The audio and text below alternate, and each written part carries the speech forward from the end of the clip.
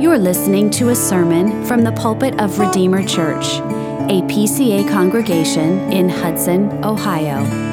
For more information, visit us at redeemerohio.org.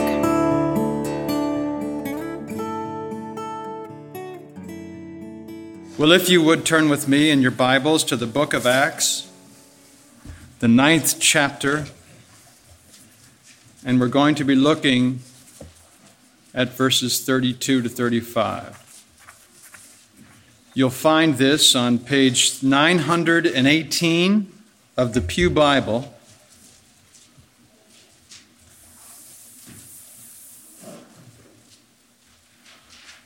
Acts chapter 9, verses 32 to 35.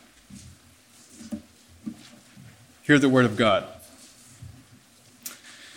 Now, as Peter went here and there among them all, he came down also to the saints who lived at Lydda. There he found a man named Aeneas, bedridden for 8 years, who was paralyzed. And Peter said to him, Aeneas, Jesus Christ heals you. Rise and make your bed. And immediately he rose. And all the residents of Lydda and Sharon saw him, and they turned to the Lord. Well, when we last heard about Peter in chapter 8, he had returned to Jerusalem with John. They had been in Samaria to oversee the revival that had been started by Philip.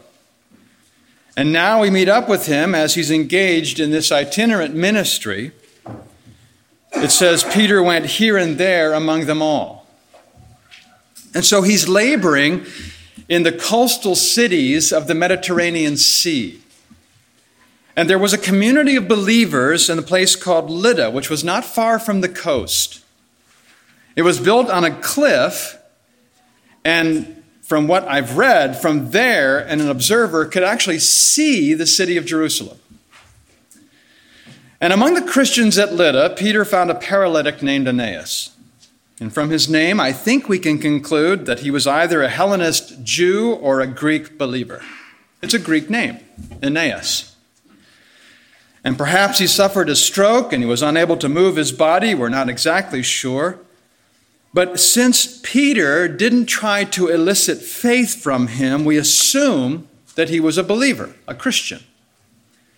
Besides, Peter mentioned Jesus' name as if Aeneas knew exactly what he was talking about. So this Christian man was bedridden and had been so for 8 long years. 8 years. He'd been lying there with no hope of getting up or ever walking again. And Aeneas was utterly dependent on the mercy and care of other people.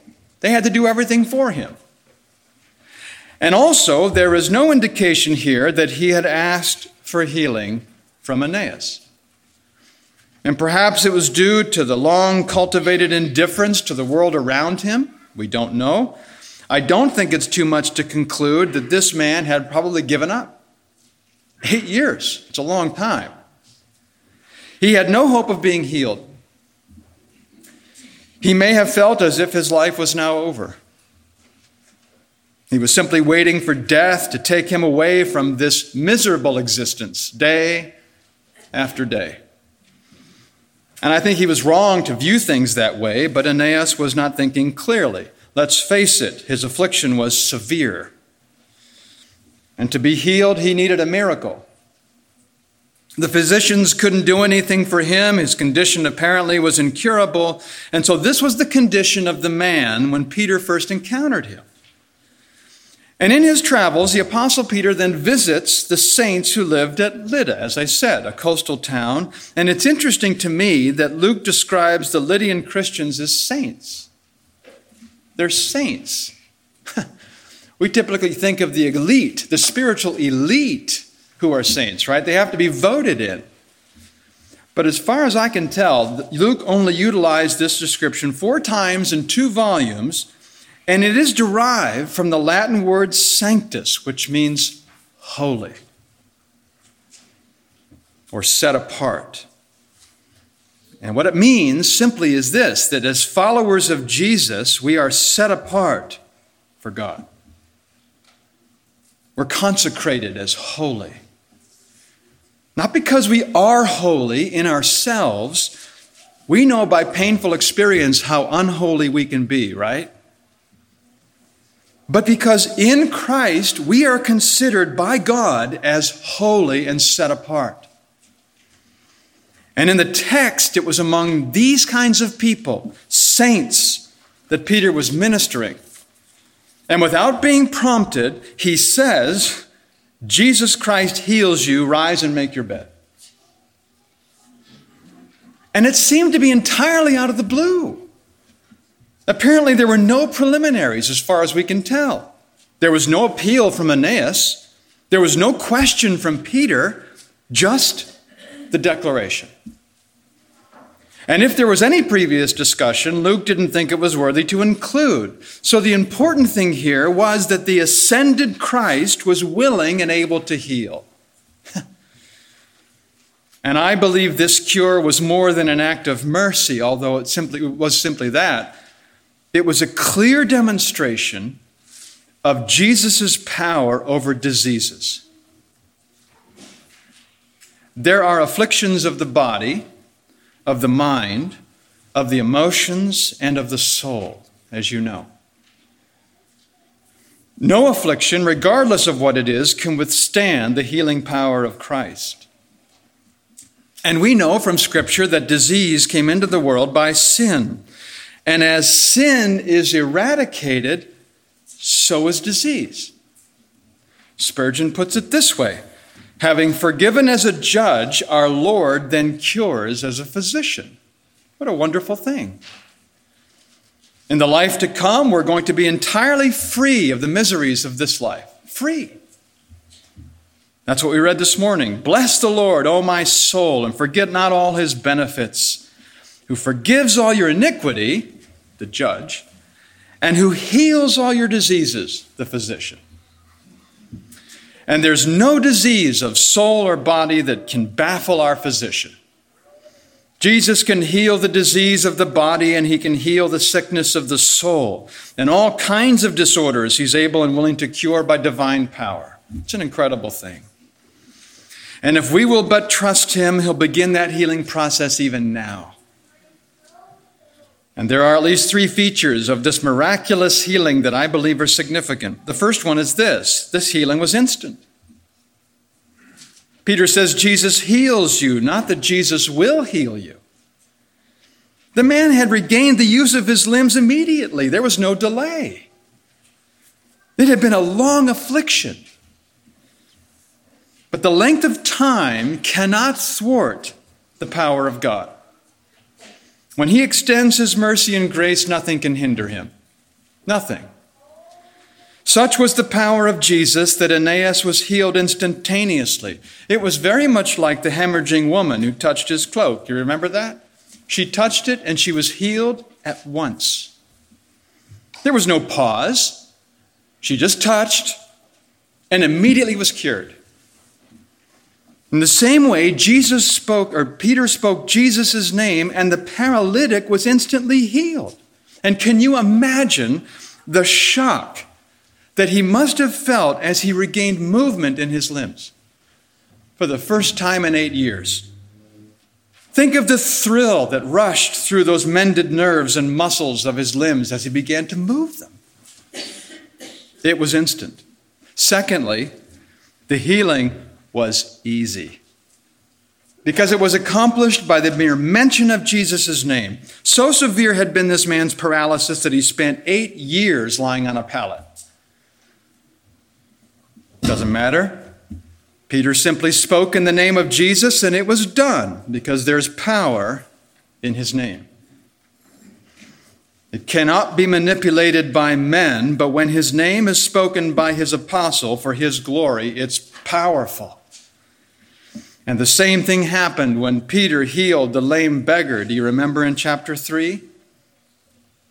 He says to this man, I have no silver and gold, but what I do have I give to you. In the name of Jesus Christ of Nazareth, rise up and walk. And what did he do? He walked. At that moment, infinite divine power brought healing to his body. And the Bible says God spoke and the cosmos appeared. And here it says Christ's name was spoken and the man was healed. I want you to imagine with me briefly a king. A king sitting on his throne, dispatching his eager attendant. He simply nods. The servant departs. He goes and he declares his master's will. And on the part of anybody who hears the word of the king, there is no hesitation. It's done. So it is with the King of Kings. His apostles speak in his name. It's done. Easy. Indeed, all creation stands ready to do the bidding of its master. You remember when Jesus spoke a word and the storm was still. It was incredible. He's sleeping in the back of the boat in the middle of a nor'easter. They wake him up because they think they're going to drown. And he says, "Be still." And they say to one another, "Who then is this that even the wind and the sea obey him?" And rest assured, Jesus is more than a man because he does what only God can do. It's instant, it's easy, and third, it's complete because there remained no hint of paralysis. From the moment that Peter mentioned Jesus, the paralytic was healed. Totally. From tip to toe, completely healed. He gets up, he makes his own bed. Because Jesus is not in the business of partial cures. He doesn't leave half-mended people. We read in Ephesians 5, Christ loved the church and gave himself up for her, that he might present the church to himself in splendor, without spot or wrinkle or any such thing. He's not in the business of partial cures.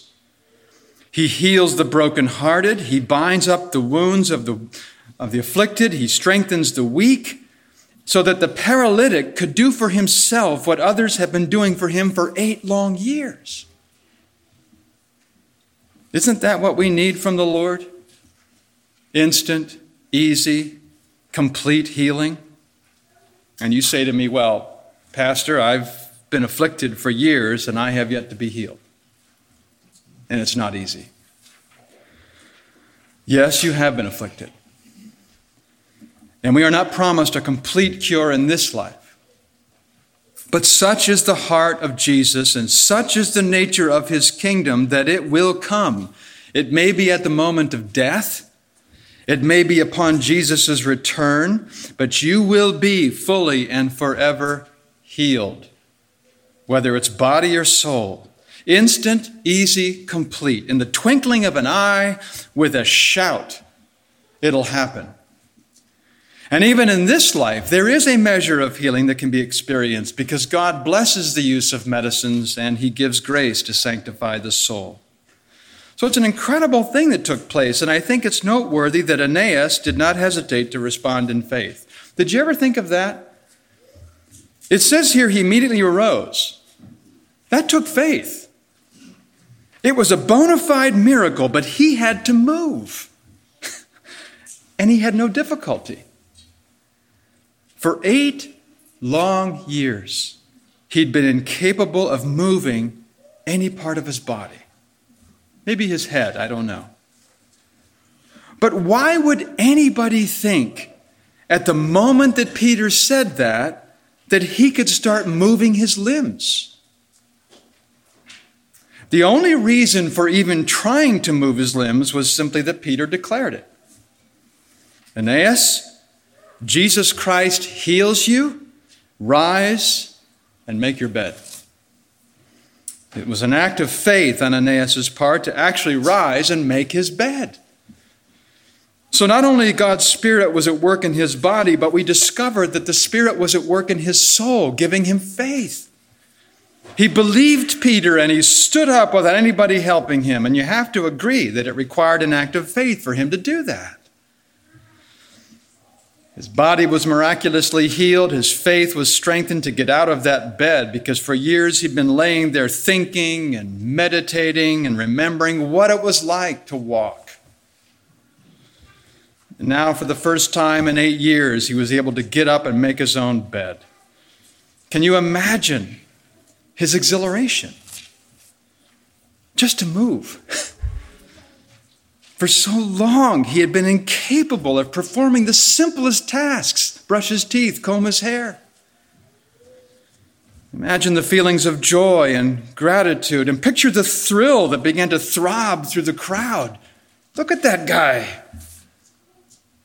And he went away carrying the bed that had been used to carry him, and the sudden and miraculous healing of this paralytic then led to the conversion of many. The effect on his neighbors was electrifying as it spread for miles. And they recognized this man whom they had seen lying motionless for years. Perhaps, we're not told, but perhaps he had been positioned by his family and friends to beg for a living. They'd seen him. But the news of this miracle reached the ears of the inhabitants, and the impact of his healing was decisive and almost universal. The residents of Lydda and Sharon saw him and turned to the Lord. Scores of people converted. The name of Jesus glorified. But let me remind you that the miracle itself didn't convert anybody. Because God can't change, or God doesn't change, by raw power. People turned to the Lord by the gospel, which the miracle confirmed. That's what happened. Because Paul says in Romans 1, the gospel is the power of God for salvation to everyone who believes. And the healing of this paralytic simply attested the truth of Jesus' claims. And it also confirmed Peter's apostolic authority to represent Christ. What an amazing text. So let's glorify Jesus, who has ultimate power over all and every disease. The instantaneous healing of Aeneas proved the superiority of Christ. This healing, I think, is reminiscent of the paralytic that was lowered by his 4 friends. You remember him? They couldn't get into the house. They dug a hole in the roof, let him down. And Jesus said at that time, "Your sins are forgiven." And the scribes accused him of blasphemy. So to prove that he had authority to forgive sins, what did he do? He heals the paralytic. The man rises, he immediately picks up his bed, and he goes out on his own. And it was a clear display of Christ's deity, that he does have authority to forgive sins. The healing of Aeneas is no different. Jesus exercises divine power. And it's a clear manifestation of his deity as the Lord of heaven and earth. Because you see, God ordinarily works through means, but he can perform miracles. At his pleasure, we're taught, he is free to work without or above or against means. He can do what he wants. And no one else but God can do that. He alone has the power to perform miracles. And yet here, in Jesus' name, instantly, easily, completely, a paralytic is healed? What are we to make of that?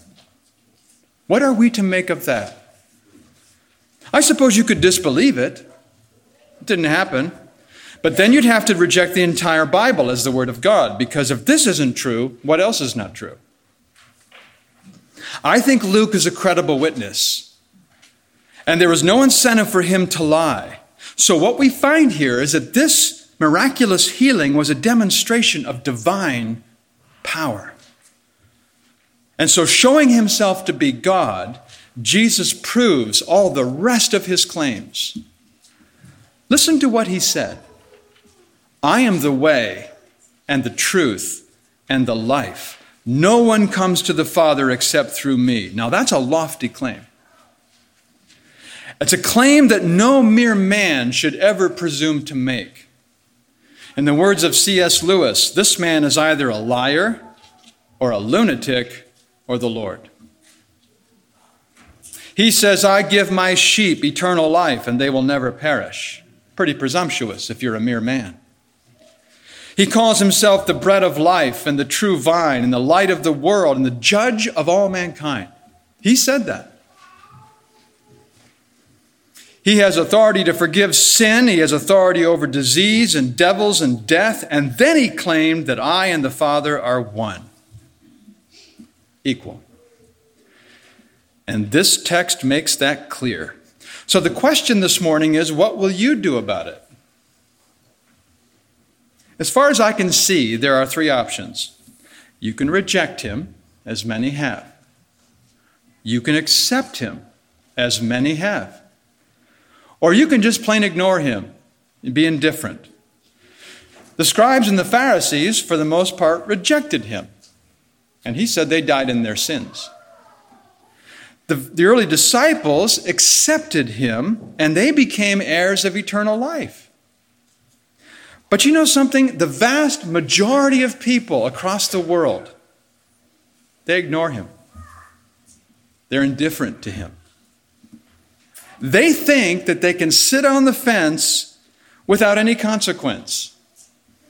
But in truth, no decision is the same thing as a rejection, right?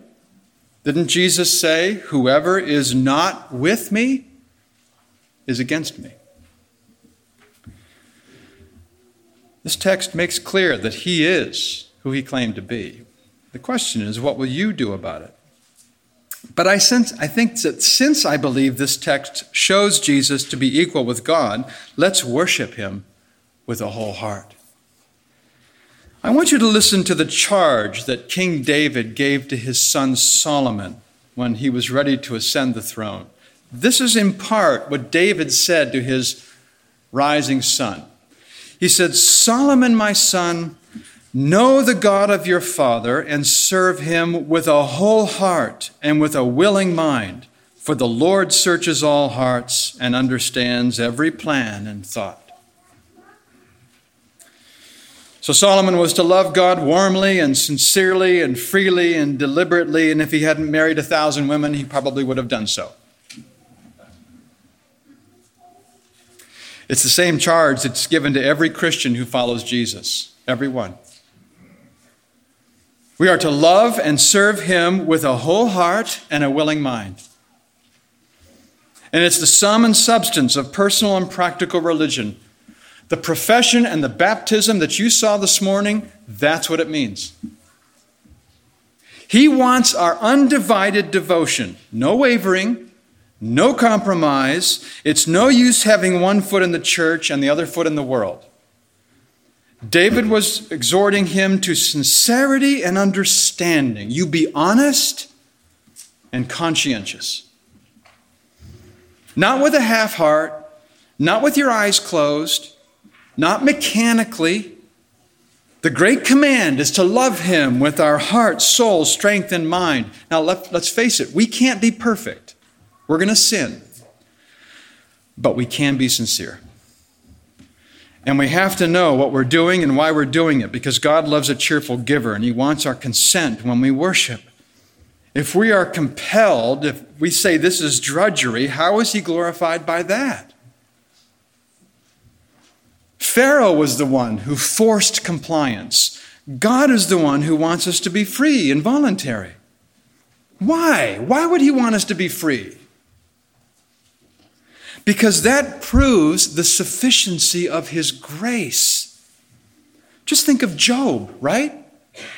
The whole point was Satan said, Job is a mercenary. He's just in it for the benefits. And God said, okay, I'll prove to you that my grace is sufficient. Strip him of everything. Take away his health. Take away his children. Even interrupt his marriage. And God's grace was sufficient. Job's willing worship at his lowest point proved that grace was real. And the free and voluntary worship of his people proved the reality of his grace. Psalm 110, your people will offer themselves freely on the day of your power. Freely. That's why we're here. And the Lord searches all hearts, and he knows all thoughts, and all the secrets of our souls are open and laid bare before Christ. So let's pray that we can worship with a whole heart and a willing mind. But you know something? Seriousness and sincerity do not depend on the state of your feelings. I feel like I have to remind ourselves of this time and again with the culture in which we live. Seriousness and sincerity don't depend on the state of your feelings. You may not feel sincere. You may say to yourself, this is the last thing I want to do on a Sunday morning. And I feel like a hypocrite. But what is the general course of your life? What is your conduct? What are your habits? If Christ is your treasure, then the general course of your life will make that plain. Do you pray when it's hard? I don't feel like it. Just about every day I don't feel like it. It's hard. But do you pray when it's hard? That's one of the hardest things in the Christian life. Do you love your neighbor when he or she is difficult? And we've all experienced that. Do you worship when you don't feel like it? That's serious religion. That's sincere worship. That's true service. You're denying yourself, denying your feelings, and choosing Christ. What have you decided about Christ? Young people, what have you decided about Christ? Where do you invest your life? It's not how you feel, but it's what you've decided that makes all the difference. You may not feel like a Christian, but if you trust him, you are a Christian. Just like you may not feel like an American this morning, but that doesn't change the fact that you are, right? Your state, your condition, your privileges, your responsibilities remain intact. It's no different with your Christian faith and your position in Christ. If my eternal destiny rested upon my feelings, you should feel sorry for me. My feelings are like this. But my salvation rests upon the Lord Jesus Christ, in whom I've placed my trust, and he doesn't lie to me. He'll never lie. If you come to him, he'll never cast you out, ever. Sometimes I wake up and I feel awful. I don't know about you, but I don't feel spiritual at all. But I know, and I believe, and I remind myself, and I embrace that the gospel promise of Jesus is true. Whoever comes to me, I will never cast out. He promised. And he promised to give me eternal life, and I take him at his word. That's where I'm going. That's where you're going. He's not a liar. Jesus tells the truth, and I can trust whatever he says. So don't worry if your feelings lag behind your decision. That's normal. Make Jesus and his kingdom the delight of your life. Seek him first, and look forward to an eternal blessedness in heaven. And let's consider real briefly what this reveals about the nature of his kingdom, because his kingdom is characterized by righteousness, peace, joy, and wholeness. You've often heard the term shalom. It's the Jewish notion of wholeness, of peace. It denotes far more than the mere cessation of hostilities. Shalom has to do with fullness, wholeness, richness, blessing. And the Lord blesses, and he keeps you, and he looks at you, and he gives you shalom. That's his kingdom. That's the promise of his kingdom. And all the needs of his people are met. There's no hardship. In this world, there are real hardships. There are real hardships in this life. And that can make life on earth very difficult. Paralysis, what they used to call palsy, is a devastating condition. And as we both know, people can endure paralysis in a variety of forms, right? There can be physical paralysis, like this poor man. There can be emotional paralysis because of guilt. There can be mental paralysis because of fear. There can be personal paralysis because of depression, affliction, disappointment, discouragement, overwork, tension. In Christ's kingdom, there is the promise of complete and lasting cure. He restores the knowledge of God. He restores fellowship with God, and it's a kingdom of shalom. In heaven, we'll be forever free from all trouble, sorrow, misery, and shame, because he'll wipe away every tear from our eyes. And death shall be no more. And he says, neither shall there be mourning or crying or pain anymore, because the former things have passed away.